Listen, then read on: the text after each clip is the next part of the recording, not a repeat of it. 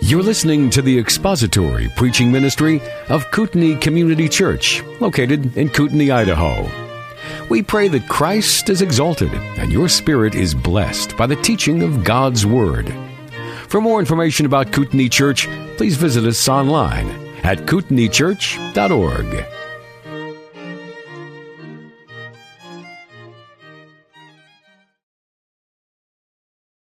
Let's bow for a word of prayer, and I'll walk us through our next lesson here.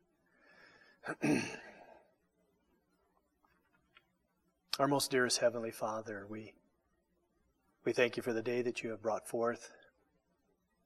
And Father God, we thank you for the fact that we are really free in this country, free to come as we are tonight to this wonderful building, to take a peek at your word and to see what your word has to teach us tonight.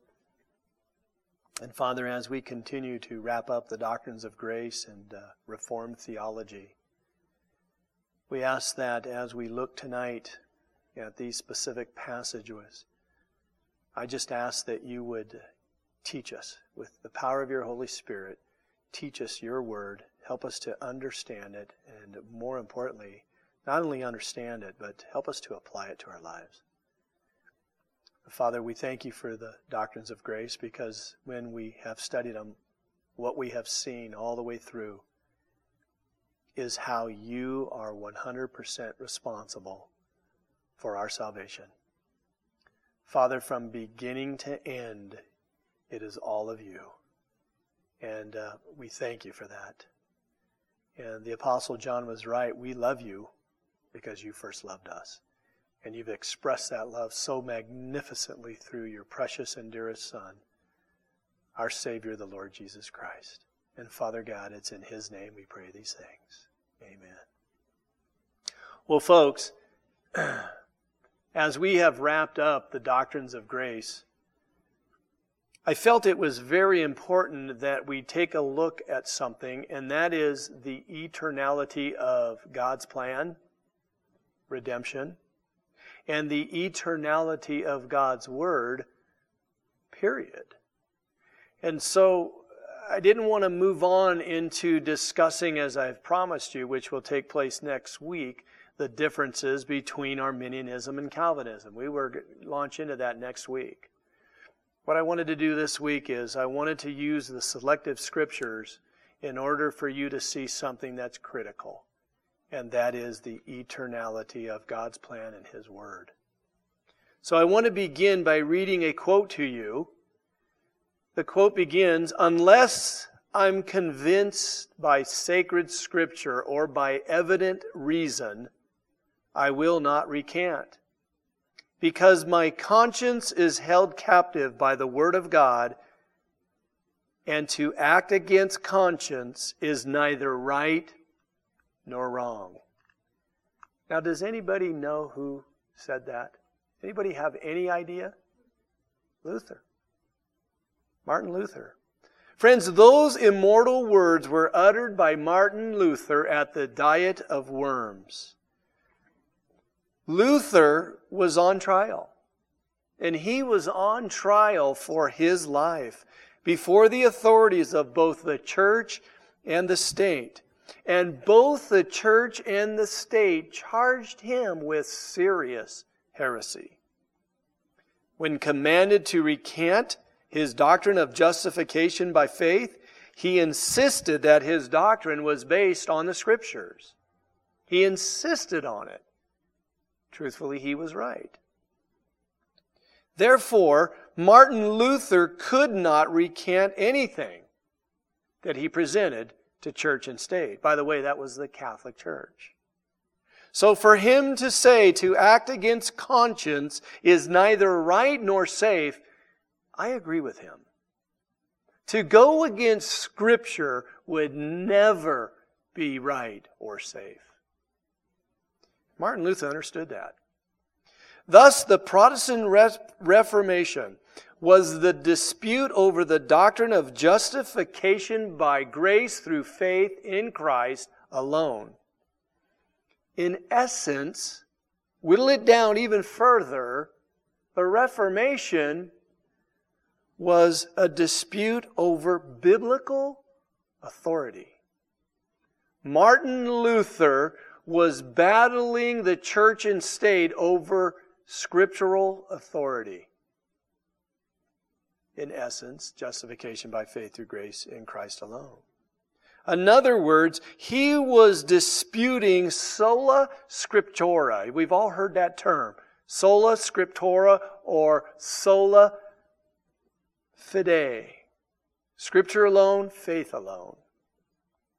Now this term, sola scriptura, declared the idea that only the Bible has the authority to bind the conscience of believers. I think you've heard me say this over and over and over again through our study, that I've said to you, test all opinions and all utterances on the altar of biblical fidelity. Martin Luther did that. And he was in a dispute for his life over the Scriptures. Protestants did recognize, though, other forms of authority, friends, such as church creeds and confessions. They recognized the authority of those. But they saw those authorities as being derived from and subordinate to the authority of Scripture, the authority of the Bible, the authority of God's Word. Thus, the Reformed quest for a systematic theology is an effort to define the system of doctrine clearly and concisely taught by one authority, Scripture alone. When I became a believer in the Lord Jesus Christ 27 years ago, I had to make a conscious decision right then and there. And that was, what is going to be the final and only authority in my life? I made it God's Word.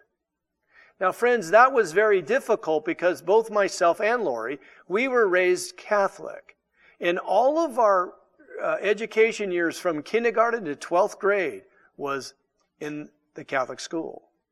We had Roman Catholicism daily drummed in our heads in religion class.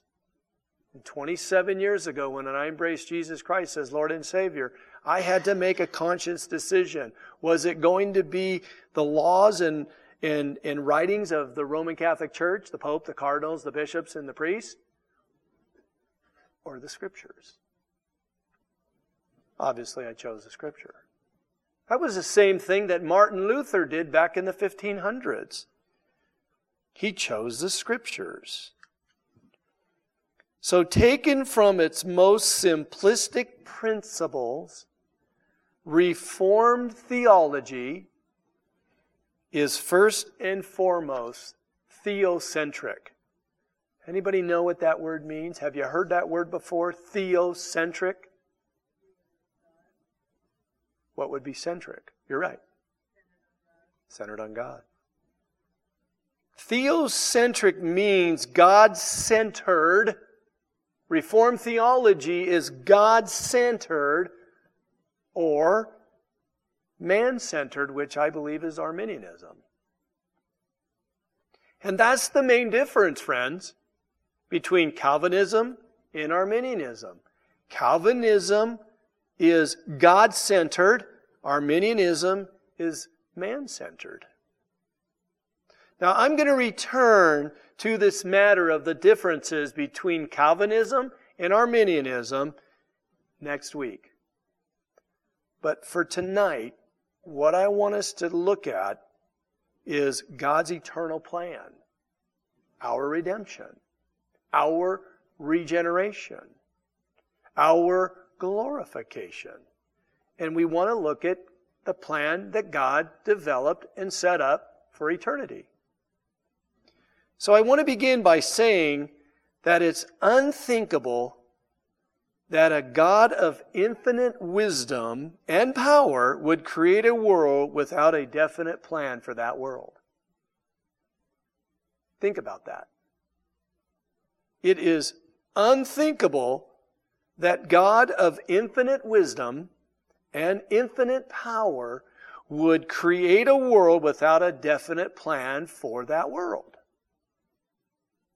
And because God is infinite, His plan must extend to every detail of the world's existence.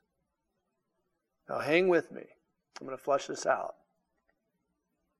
If you and I could see the world in all its history, past, present, and future, we would see that it is following a predetermined course with exact precision.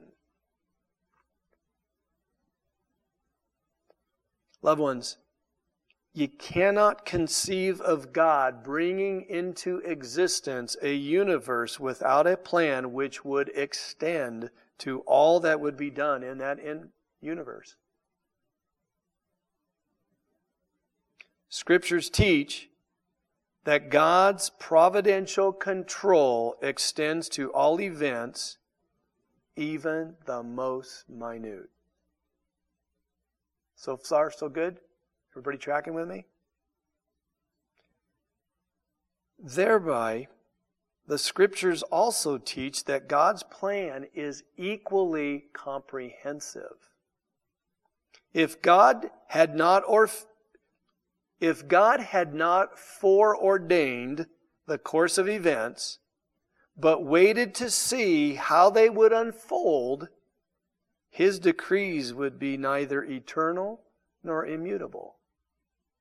Now you all know that that's not what God did. Remember when we got to the doctrine of foreknowledge and predestination, and I told you that most Christians believe that foreknowledge is God looking down through the halls of time and seeing what people are going to do and then Himself react. Remember that? That's what most Christians today believe. But foreknowledge is not that, right?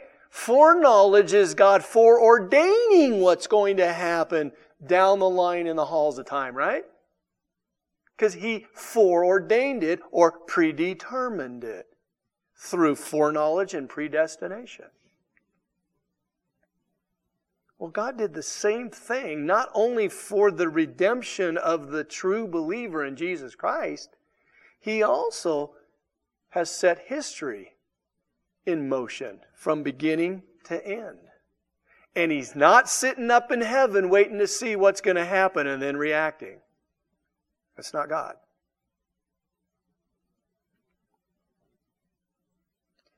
If God had not foreordained the course of events but waited to see how they would unfold, His decrees would be neither eternal or immutable. But we know, however, that God is incapable of mistake and that He cannot be surprised by any unforeseen event, right? He knows what's going to happen before it ever happens, does He not? He does.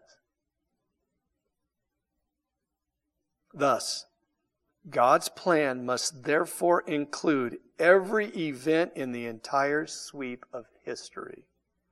History in all its details, even the most minute, is but the unfolding eternal purpose of God. But please note, and I can't stress this enough, God's decrees are not successively formed as an emergency arises. Let me repeat that. God's decrees are not successively formed as an emergency arrives. In other words, He is not sitting up in heaven on His throne, watching out over the creation, over the universe, seeing what's going to happen and going, how am I going to react? His decrees do not work that way. He isn't taken by surprise. He isn't caught off guard. He's in full, complete control of everything in this universe. As we have often said, He is not only the creator of the universe, but He's the sustainer of the universe and all that the universe encompasses. And it's all part of His eternal plan. Nothing that happened today in Washington caught the Lord Jesus Christ, God the Father, and the Holy Spirit off guard. I think Pastor Jim one time said, God's not sitting up in heaven wringing out His hands and going, oh gosh, what am I going to do? Didn't Pastor Jim say that once? Friends, everything that happens is all part of one comprehensive plan. And we should never think of God as suddenly implementing a plan or doing something as a reaction to something which snuck up on Him. Never think that. Never think of something not thought of before, and He's reacting because something He never thought of took place. Even the sinful acts of men are included in His plan. Even the sinful acts of men are included in His plan. They are foreordained, permitted, and have their exact place in His plan. In other words, they are controlled and overruled by His divine design. Now, let's look at the scriptural proof for everything I have just said. Grab your Bibles. We're going to be looking at a lot of scripture this evening. In your outline that I gave you, I said Roman numeral 1, God's plan is eternal. Okay? His plan is eternal. Turn with me, please, to Psalm 33, verse 11.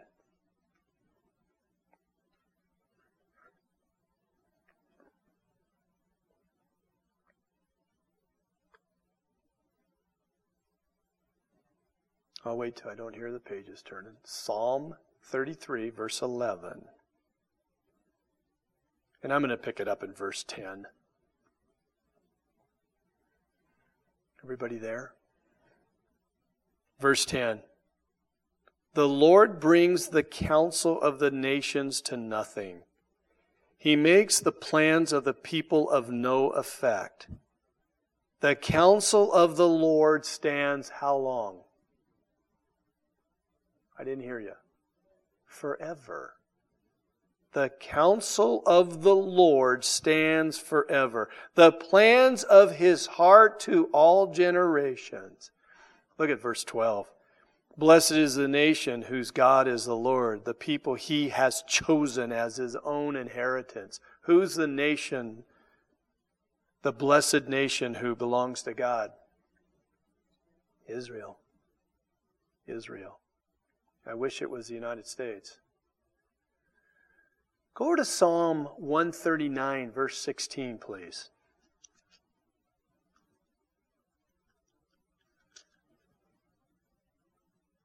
And I hope you find it interesting how much Old Testament we are looking at right in the beginning.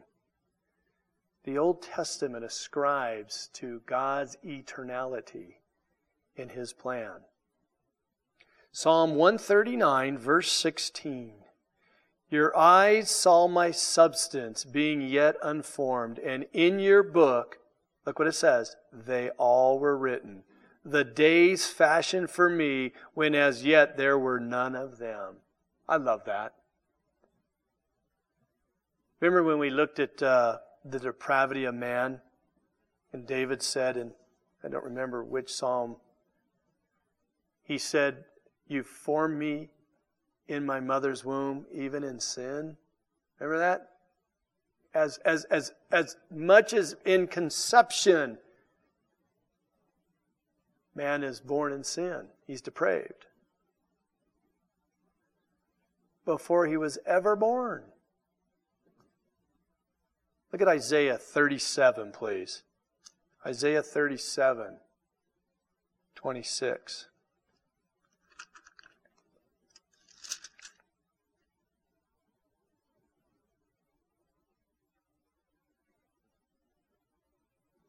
Everybody there?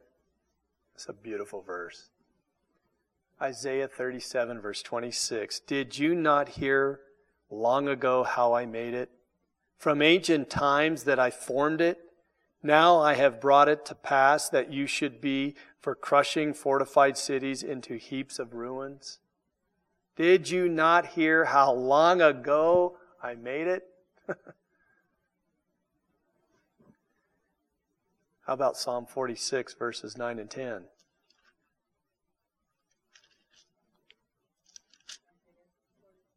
Pardon me, you're right. Yeah, what did I say, babe? I'm sorry. Isaiah 46, verses 9 through 10.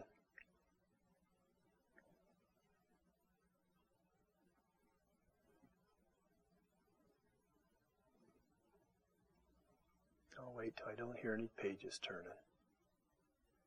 Isaiah 46, verse 9. Remember the former things of old, for I am God and there is no other. I am God and there is none like me.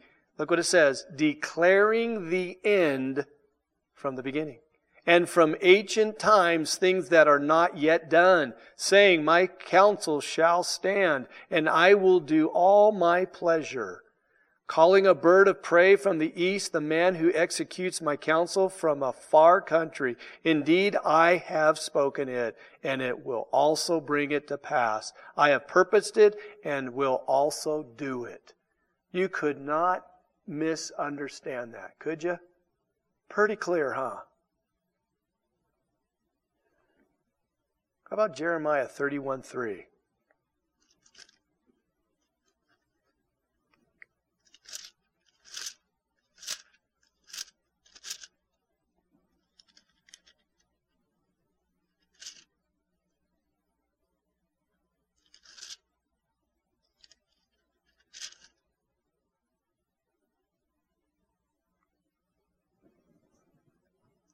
Everybody there? Jeremiah chapter 31, verse 3. The Lord has appeared of old to me, saying, yes, I have loved you with an everlasting love. Therefore, with loving kindness I have drawn you. An everlasting love. That love was before the foundation of the world. That love is going to begin at the foundation of the world, and it's before the foundation of the world, and it's going to go in through eternity, never to cease. Because God's plan is eternal. Let's go to Matthew chapter 25, please.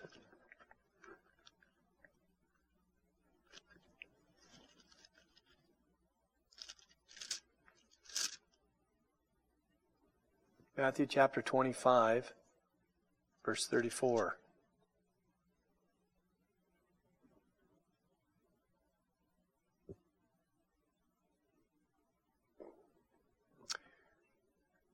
We don't have time tonight, but sometime I would love to challenge you. Read Matthew chapter 25. And if you really want to jump into it, start in chapter 23. 24 and 25. But what we want to look at tonight is just verse 34. Actually, I'm going to begin in verse 31. When the Son of Man comes in His glory and all the holy angels with Him, then He will sit on the throne of His glory. All the nations will be gathered before Him, and He will separate them one from another, as a shepherd divides his sheep from the goats. And He will set the sheep on His right hand, but the goats on His left. Verse 34. Then the King will say to those on His right hand, come, you blessed of my Father, inherit the kingdom prepared for you before the foundation of the world. We're part of that kingdom, beloved. Anybody who is a born-again believer, the true believer of Christ, who's been regenerated, born again, is a member of God's kingdom. We will be a member of His kingdom for eternity. It'll never cease. Because God's plan of redemption is eternal. Turn over to Ephesians chapter 1, verse 4, please.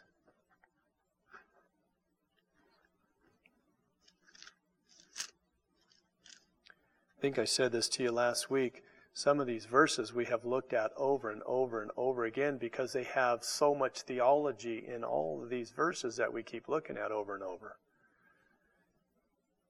Ephesians chapter 1, verse 4.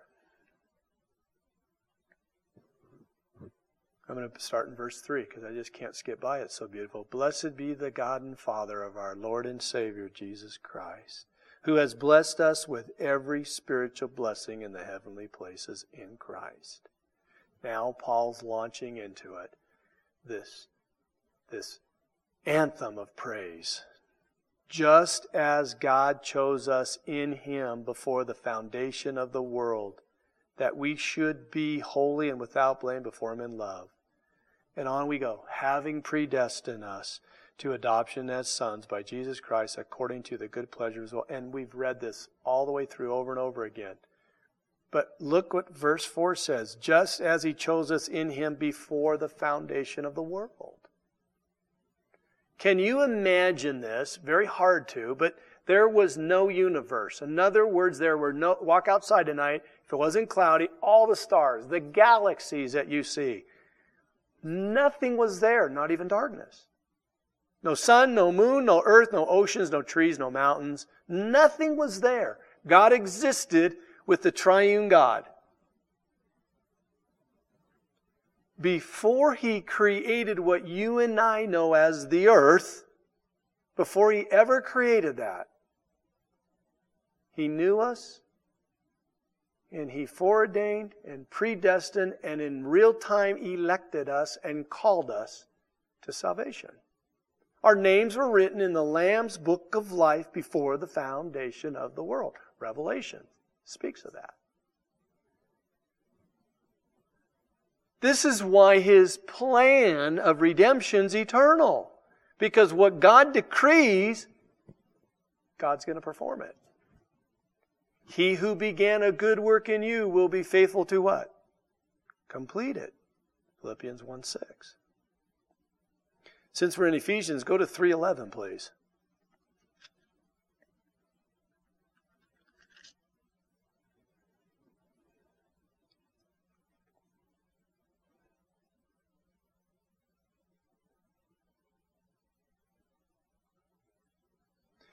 I hate to just jump into a verse, but I'm looking at the clock. We got to get going. Look at verse 11. Everything that Paul said in Ephesians 1, 2, and then specifically 3 and after, he says this, it is all because according to the eternal purpose which God accomplished in Christ Jesus our Lord. All of what he spoke of in 1 and 2 and thereafter is according to the eternal purpose of God, which He accomplished, catch that? He accomplished it, and He did it in Christ Jesus, our Lord. I love that. I love that title. Our Lord and Savior, Jesus Christ. Beloved, He has to be your Lord besides being your Savior. He must be the Lord of your life if He's the Savior of your life. Love that title. 2 Thessalonians 2:13, please. You guys are going to recognize this one immediately.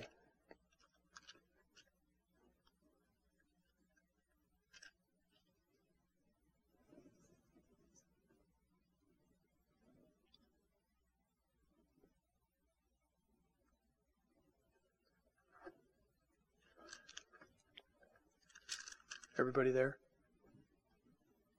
2 Thessalonians chapter 2, verse 13. But we are bound to give thanks to God always for you, brethren, beloved by the Lord.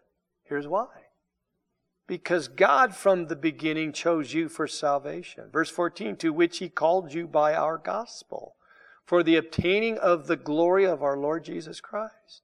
Look it down at verse 16, giving us everlasting comfort and a good hope by His grace. But you don't have to turn there. Just listen to what Paul said in 1 Thessalonians 2:13. He says, "For this reason we also thank God without ceasing, because when you received the word of God which you heard from us, you welcomed it, not as the word of men, but as it is in truth, the word of God, which also effectively works in you who believe." How about 2 Timothy 1:9?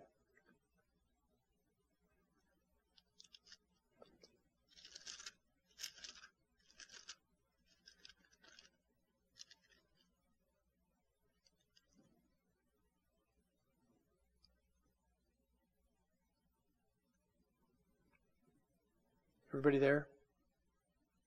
Verse 7. "For God has not given us a spirit of fear, but of power and of love and of a sound mind. Therefore, do not be ashamed of the testimony of our Lord, nor of His prisoner, but share with me in the suffering for the gospel according to the power of God." Verse 9, "Who has saved us and called us with a holy calling, not according to our works, but according to His own purpose and grace, which was given to us in Christ Jesus." When? Before time began. Now, if God did all of that before time began, then He's certainly going to finish it and take it all the way to eternity, forever. Let's look at 1 Peter 1:20. We've looked at this one a lot also.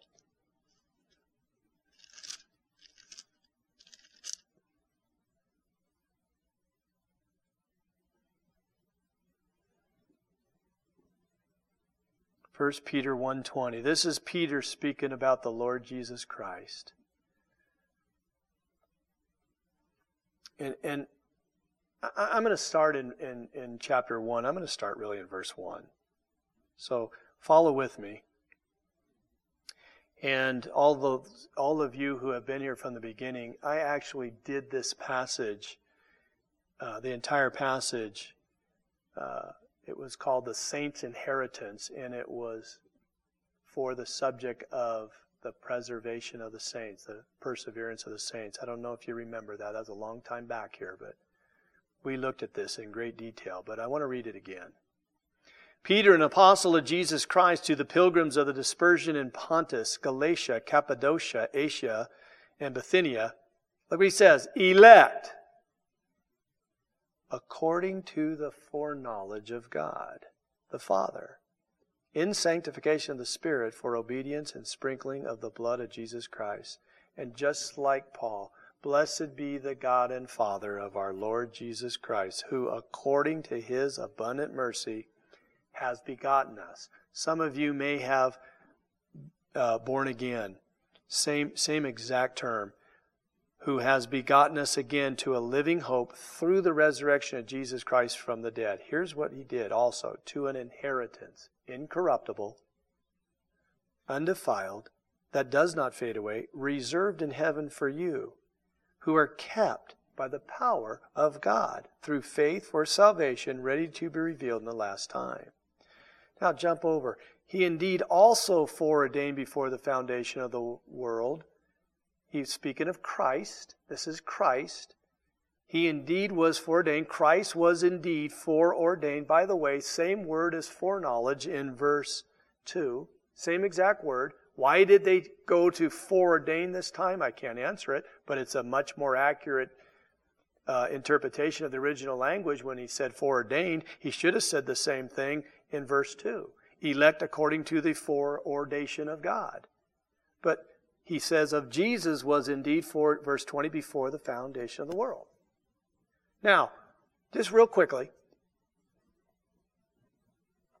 Arminians teach that God, again, looks down through the halls of time, and He's going to see what that individual is going to do down there in time. And then if he's going to believe in God, God's going to go ahead and redeem him and make him an elect. That's what they believe. We all know that God does not look down the halls of time and see what that man's going to do, right? If He did, then He would have done the same thing here in verse 20 to Jesus.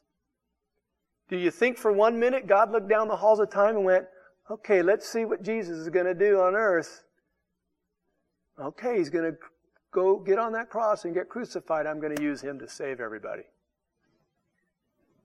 Do we believe that?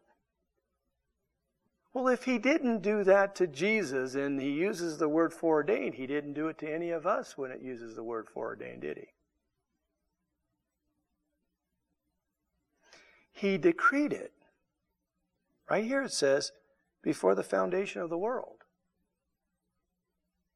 What He decrees in the beginning, He will carry all the way through to the end. The end is eternity, beloved. God's plan is eternal, and God's plan is forever. Never to change.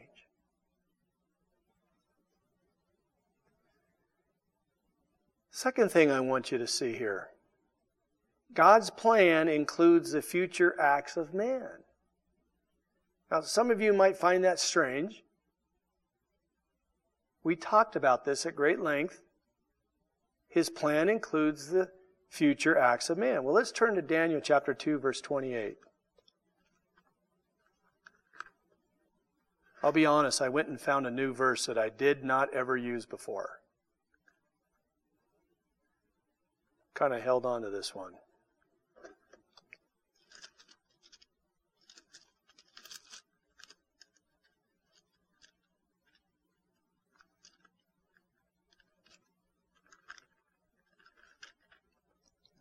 Daniel chapter 2, verse 28. Everybody there? But there is a God in heaven who reveals secrets, and He has made known to King Nebuchadnezzar what will be in the latter days. God uses future acts of men to be a part of what His plan and decrees are going to be. Throughout the Old Testament, we have examples after examples after examples. Let me give you one where He uses men's future acts, including their sinful acts. Pharaoh. One of the greatest examples, Pharaoh. Let me give you another couple examples. Joseph's brothers. Joseph's 11 brothers. Once again, the king of Egypt. The king of Egypt's wife. What was her name? Potiphar? Oh, Potiphar, was it? Which one? I forget right off the top of my head. Which one is it? Potiphar was the king of Egypt. It's Potiphar's wife? Here's my point. Sinful acts of men were part of God's decree.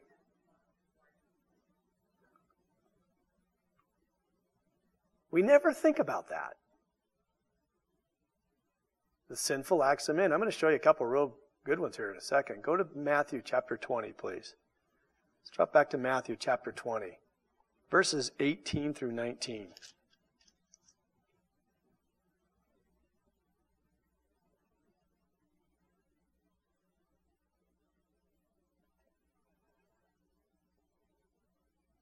Everybody there? Matthew chapter 20, verses 18 and 19. Verse 17. Now Jesus, going up to Jerusalem, took the 12 disciples aside on the road and said to them, Behold, we are going up to Jerusalem, and the Son of Man will be betrayed to the chief priests and to the scribes, and they will condemn Him to death, and deliver Him to the Gentiles to mock and to scourge and to crucify. And the third day He will rise again. Now I'm setting this up here. This is our Lord speaking to His disciples, 12 apostles, telling Him what's going to take place with the Son of Man. He's showing those disciples And they didn't even realize it. The decree of God before the foundation of the world, what acts sinful men are going to perform on our Lord and Savior Jesus Christ. Turn over John chapter 6, verse 64.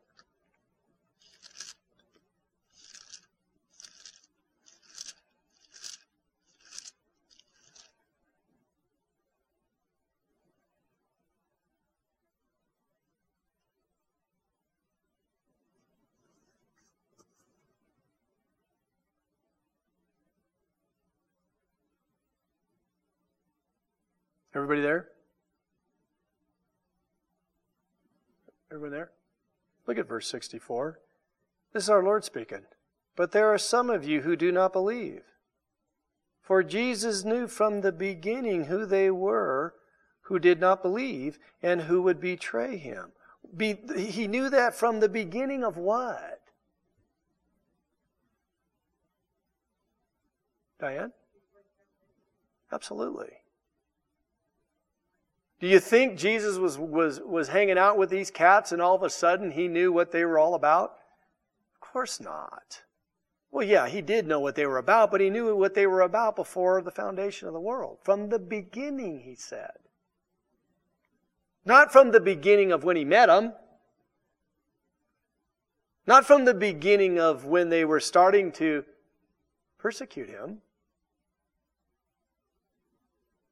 From the beginning of time. Now these next two are my favorite. Turn over to Acts, please. Because this just blows a hole in the thought that God waits to see what sinful men are going to do. Acts chapter 2, verse 23.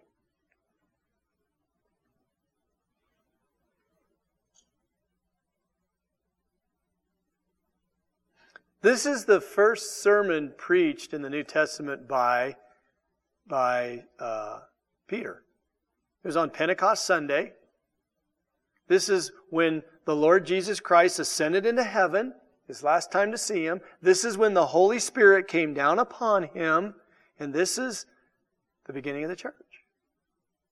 And this is Peter standing up to preach. Now listen to what he said. Verse 23.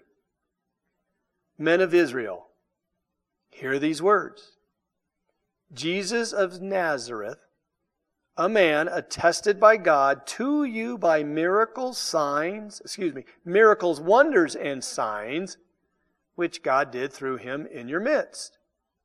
And you yourselves also know him being delivered by the determined purpose and foreknowledge of God. Everybody catch that? Him, speaking of Jesus Christ, being delivered by the determined purpose and foreknowledge or foreordination of God, you have taken by lawless hands, have crucified and put to death, whom God raised up, having loosened the pains of death, because it was not possible that he should be held by it. Beloved, God used the sinful acts of men in which he decreed before the foundation of the world for them to arrest our blessed Savior and crucify him. It says right here, he was delivered by the determined purpose and foreordination of God. Did the men play into the hand of God? Yes, they did.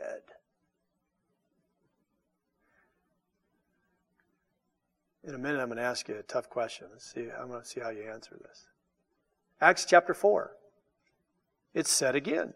Same thing, just a little bit different. Not much. Acts chapter 4, verses 27 and 28.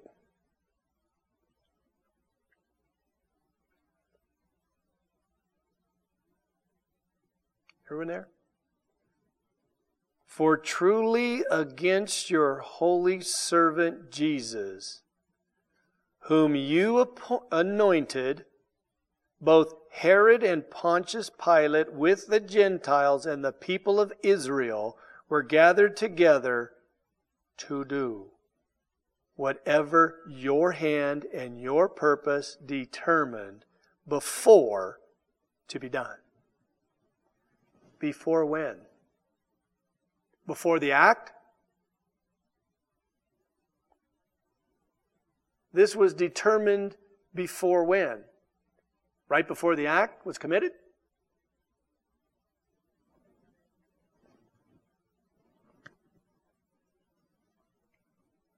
Before the foundation of the world.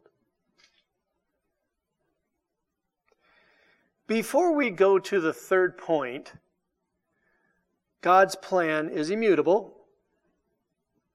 Before we go there, I want to just ask this question. Don't be afraid. Raise your hand and tell me what you think.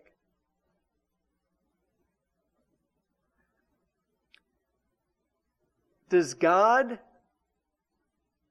predetermine, foreordain men to sin?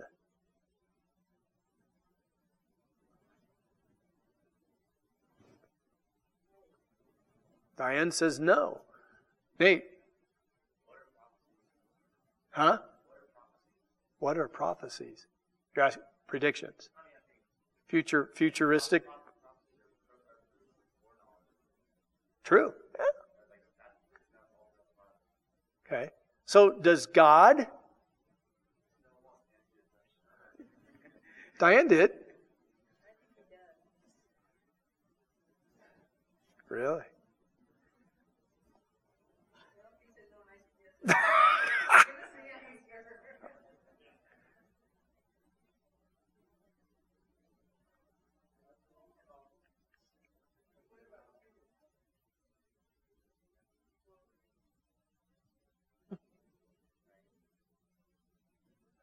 I love it. You guys, the wheels are turning. That's exactly what I wanted to do here. Through one man's sin entered all men. Romans 5:12. Jeff Sharp. I'm not trying to pick on you or pick you out. Yes, what?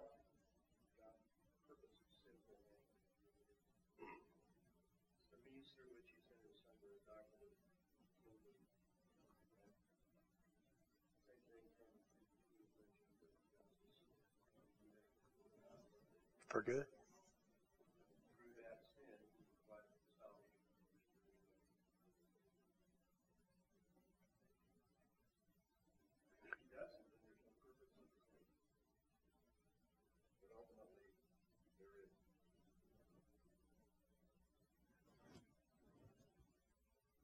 Any other thoughts? He's right on.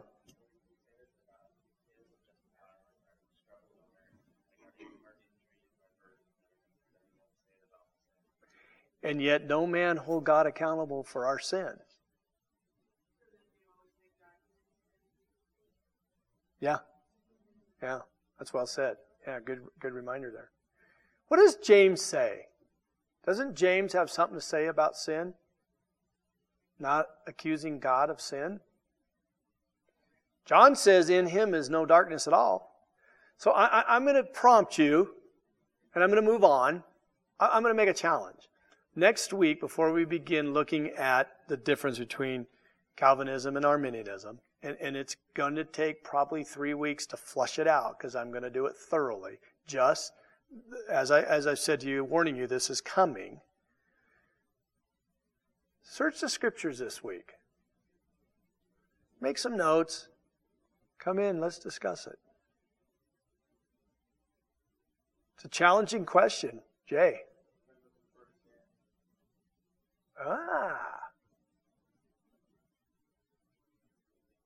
Anybody can answer that before I do?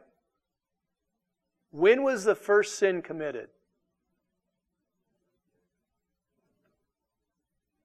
Who? Where did he do that? With Adam and Eve? Where did he do that? You're on track. Keep going. I'm just having fun with you.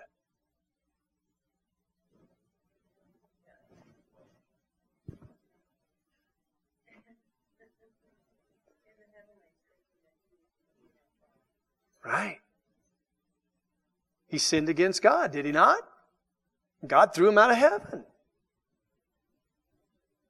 But sin entered humanity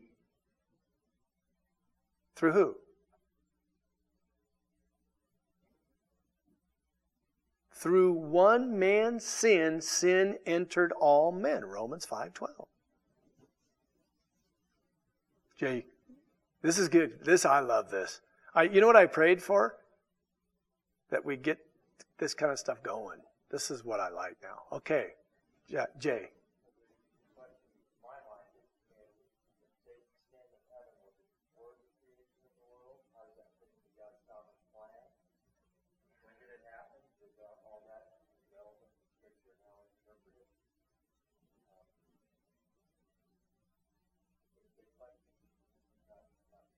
Yeah, they're not. They're good questions. I didn't throw that out sitting here tonight just to get you tripped up. I wanted them wheels turning.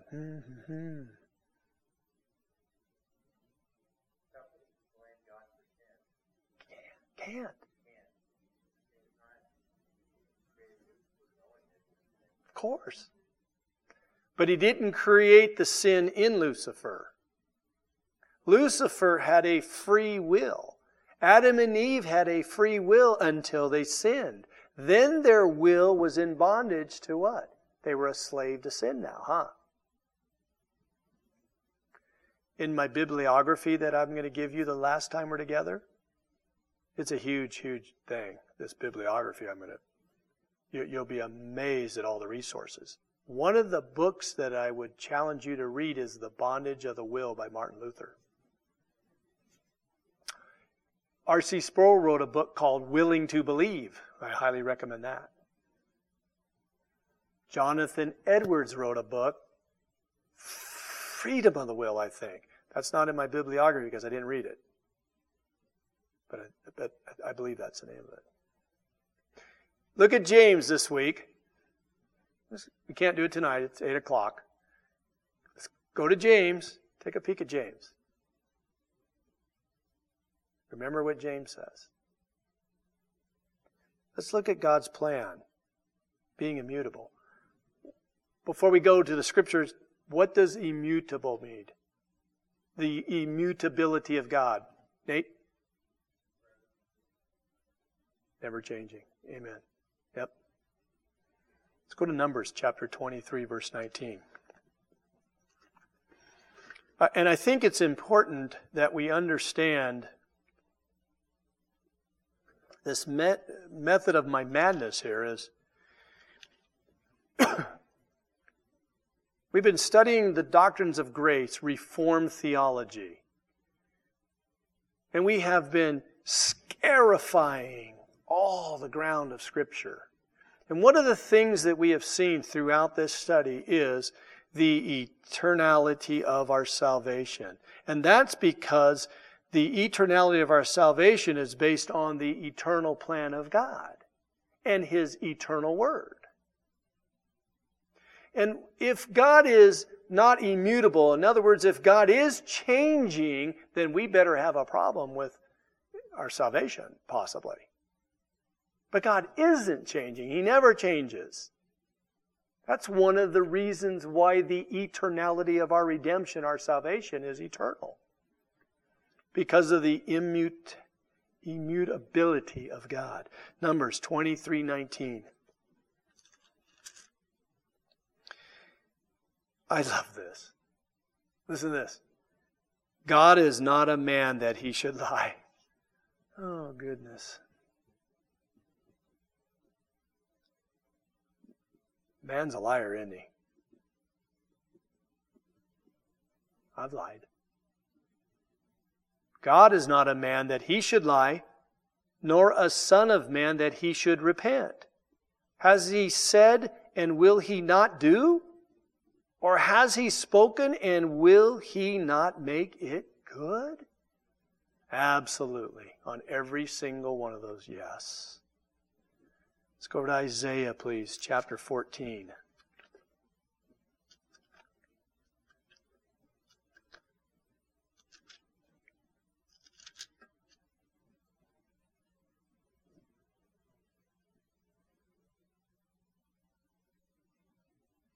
verse 24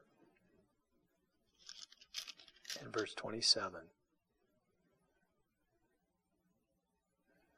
And what this is speaking of is the judgment on Assyria. But Isaiah is proving the immutable character of God. Verse 24, the Lord of hosts has sworn, saying, surely, as I have thought, so it shall come to pass. And as I have purpose, so it shall stand. Verse 27, for the Lord of hosts has purposed, and who will annul it? His hand is stretched out, and who will turn it back? No one. No one. Isaiah chapter 46. Verses 9 through 11. Isaiah is speaking about the power of God. Yes, Nate.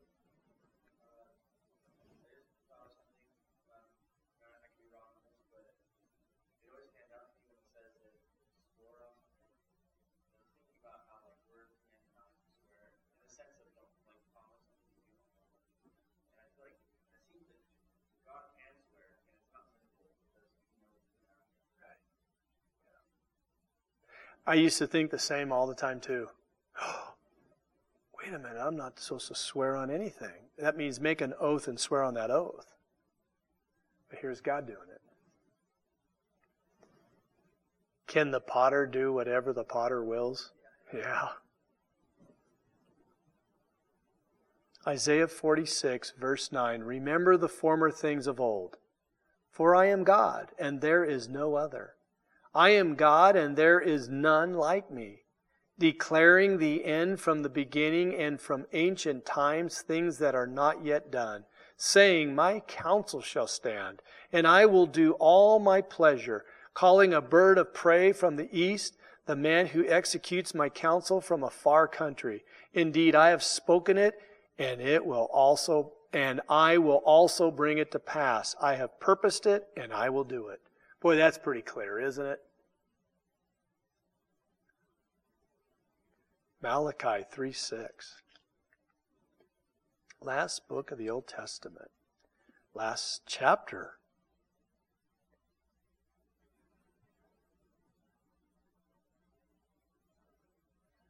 Malachi chapter 3, verse 6.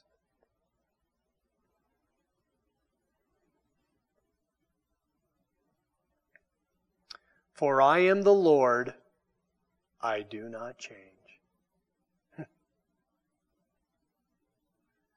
Couldn't miss that, could you? For I am the Lord, I do not change. Go over to Romans chapter 11, verse 29. Great verse.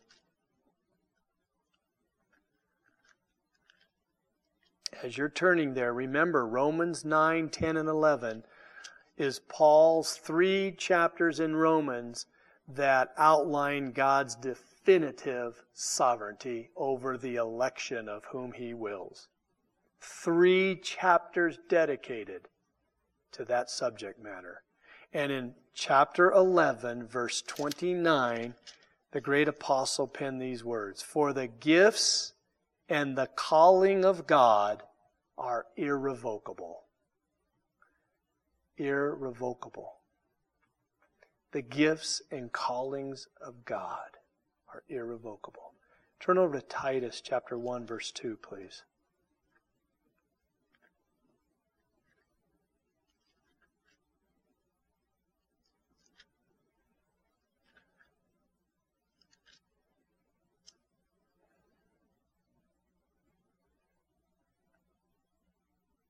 Everybody there in Titus? Chapter 1, verse 2, picking up in verse 1. Paul, a bondservant of God and an apostle of Jesus Christ, according to the faith of God's, look what it says, elect, and the acknowledgement of the truth which accords with godliness, in hope of eternal life, which God, who cannot lie, promised before time began. Those 2 verses are packed with theology. Those two simple verses. Verse 2, in hope of eternal life which God, who cannot lie, promised before time began. Let's look at one more. James chapter 1, verse 17, please.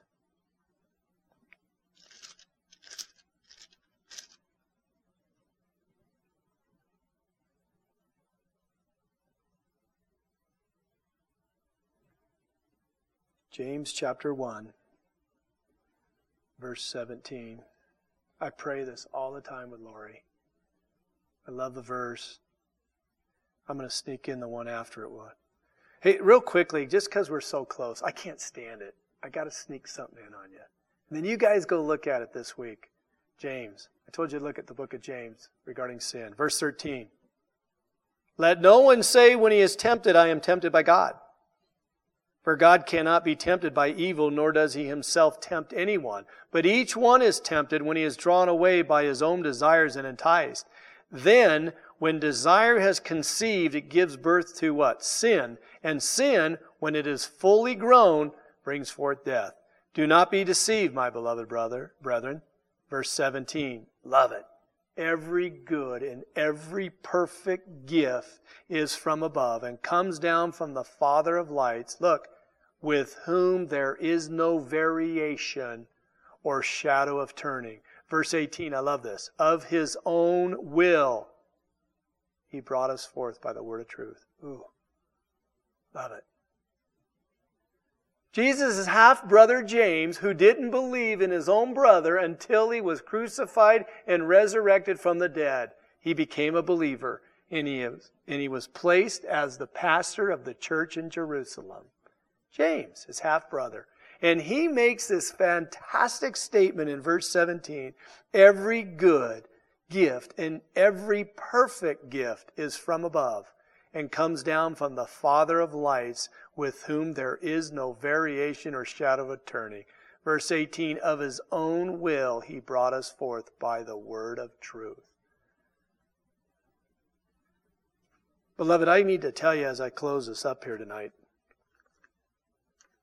there are people, brothers and sisters in Christ, who believe that God is not immutable, that God changes.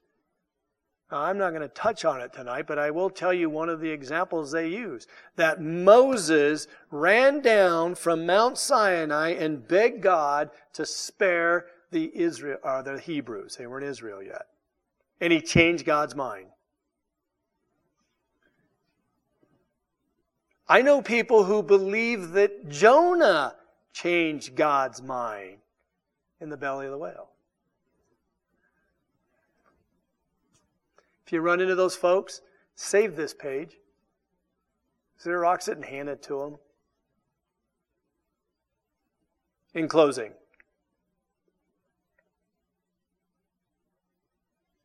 it has been recognized by Christians of all ages that God is the creator and ruler of the universe. And that as creator and ruler of the universe, he is the ultimate source of all the power that is found in the creatures of his creation. Therefore, nothing can come to pass apart from God's sovereign will. Nothing. At the end of the book of Job, if you want to turn there, you can. But at the end of the book of Job, Job declared this. Job 42:2. I know that you can do everything, and that no purpose of yours can be withheld from you. Job said that. Job 42, chapter 42, verse 2.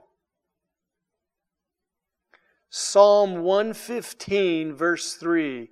But our God is in heaven, and he does whatever he pleases. Psalm 135, verse 6.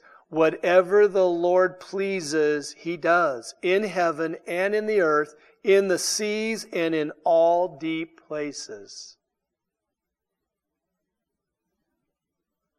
Can I have 8 more minutes of your time? Turn over to Jeremiah chapter 32, please. Just a couple more.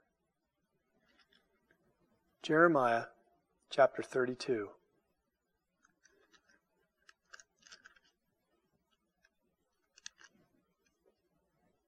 Jeremiah chapter 32, verse 17.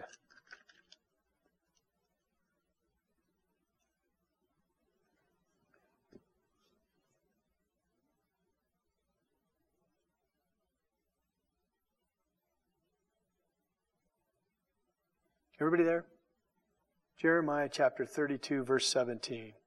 This is Jeremiah's prayer. Verse 16, let's pick it up there. Now, when I had delivered the purchase deed to Baruch, the son of Neri, I prayed to the Lord, saying, O Lord God, behold, you have made the heavens and the earth by your great power and outstretched arm. There is nothing too hard for you. Nothing.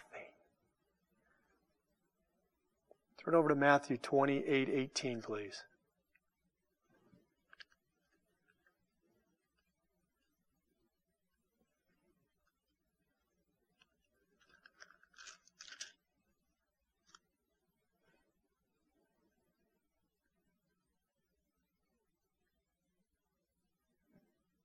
Matthew chapter 28, really verse 18 is what I want to look at. I'll pick it up again in verse 16. This is Jesus in Galilee. Of course, you guys know this as His Great Commission. I've never liked that. And I know we've used that term forever. I think it's His Great Commandment. It's a commandment. Go ye therefore. I don't know how we always call it the Great Commission. It's a commandment. But look what He says in verse 18. And Jesus came, or verse 16. Then the 11 disciples went into Galilee to the mountain which Jesus had appointed for them. When they saw Him, they worshipped Him, but some doubted. And Jesus came and spoke to them, saying, All authority has been given to me in heaven and on earth. All authority. It's all His. And then, of course, the great commandment, go ye therefore and make disciples. What I wanted you to see is all authority has been given to me in heaven and on the earth. Is the earth under the authority of Christ right now? Another. Who is the prince and power of this earth? Satan. Okay. So I'm just throwing this out here.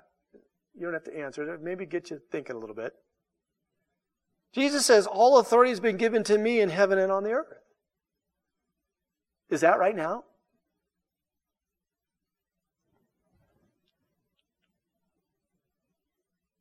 Go to Romans chapter 9, verse 20 and 21. We're just about done. Romans chapter 9.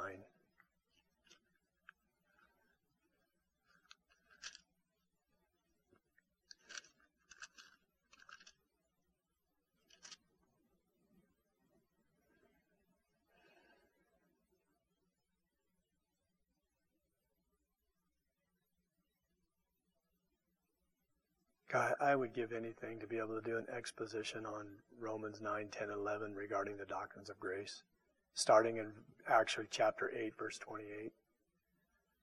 But in Romans chapter 9, 20 and 21, Paul is arguing the sovereignty of God in the election of Israel. And of course, it's pointing to God's sovereignty in the election of the true believer. And after he's been arguing, he knows that man, in his sinfulness, is going to propose a couple of these rhetorical questions that we find in Romans chapter 9, 10, 11. And so Paul is recognizing that man is still going to question the sovereignty of God. And it's because we're depraved. And also because I have said to you, because sin has affected the whole being of man, our reasoning has been tainted by sin. And therefore, it's hard for us to reason through a lot of biblical truths. Look what Paul says in chapter 9, verse 20 and 21. He says, "But indeed, O man, who are you to reply against God? Will the thing formed say to him who formed it, 'Why have you made me like this?' Does not the potter have power over the clay, from the same lump to make one vessel for honor and another for dishonor?"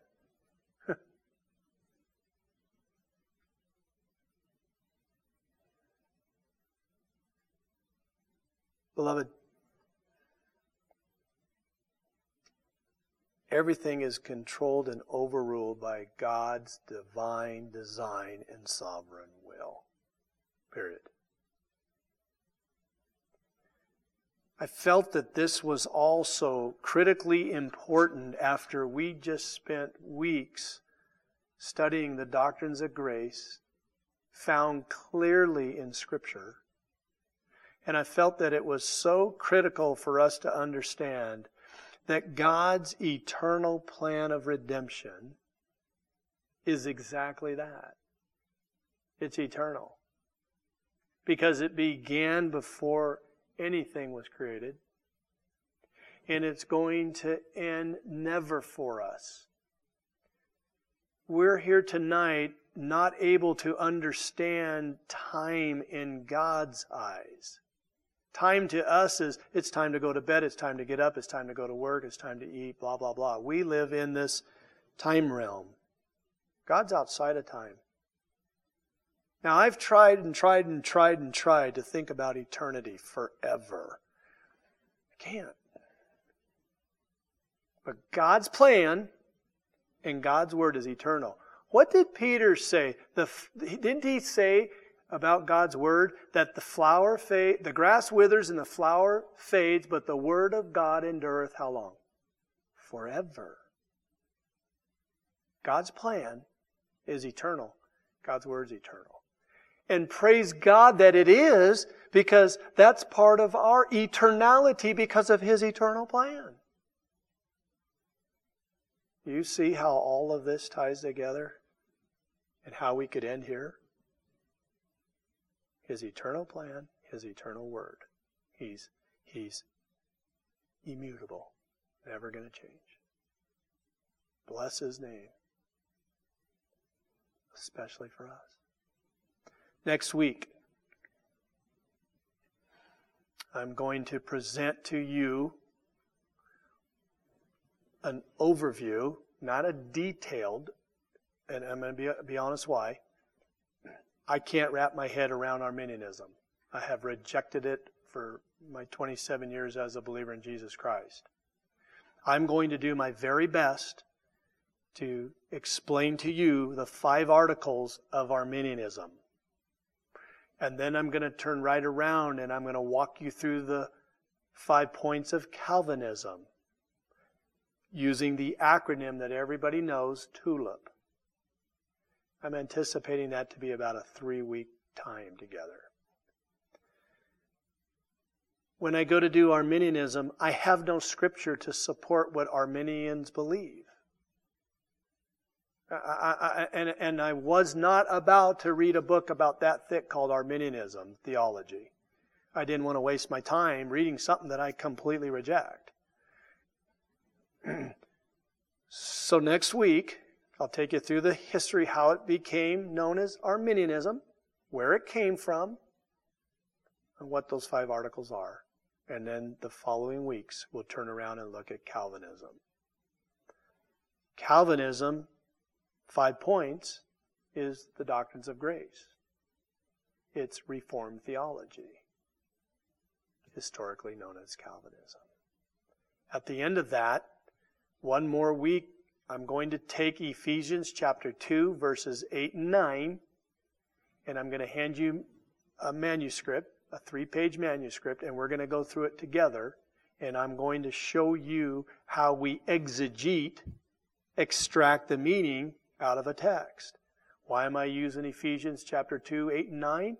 because people in Christendom debate all the time what the gift of is in that passage. Is it grace, or is it faith, or is it both? And it's been debated forever. I'd like to show you how we can disregard the debate and show you what the truth of God's Word tells us is the gift. That make sense? Thank you for everybody coming tonight. Let's close with a word of prayer. Father, we thank you so very much for this magnificent body of Scripture we call the Bible. It shows us our eternal God and our eternal God's plan, and it shows us the eternal Word of God. I love what Scripture says, that the man of God is thoroughly equipped for every good work by the Word of God. Father, thank you for giving us this precious book. I've heard it said that the Bible is beautiful information before leaving earth. And it is that very thing, but it's so much more. And I thank you so much that your Holy Spirit was joining with us each week, helping us to understand and helping us to apply the truths of your Word to our lives. The doctrines of grace are so rich, it's beyond measure. But once again, the one and only thing that I have been praying all the way through this is that we will fall in love with you so much more. That our love for you will be developed and be that much stronger when we see clearly what you have done on our behalf. That you are fully and solely and wholly responsible for our salvation and the eternality of it. It's all because of you. And it's a precious gift that is priceless because it costs you your most blessed, beloved Son, our Savior, the Lord Jesus Christ. Father, it is in His name that we pray these things. And God's people said, Amen. Thank you for listening to the latest podcast from Kootenai Church. If you'd like to learn more about Kootenai Church or to donate to our church ministry, you can do so online by visiting kootenaichurch.org. We hope you enjoyed this podcast and pray you'll join us again next time. Once again, thank you for listening.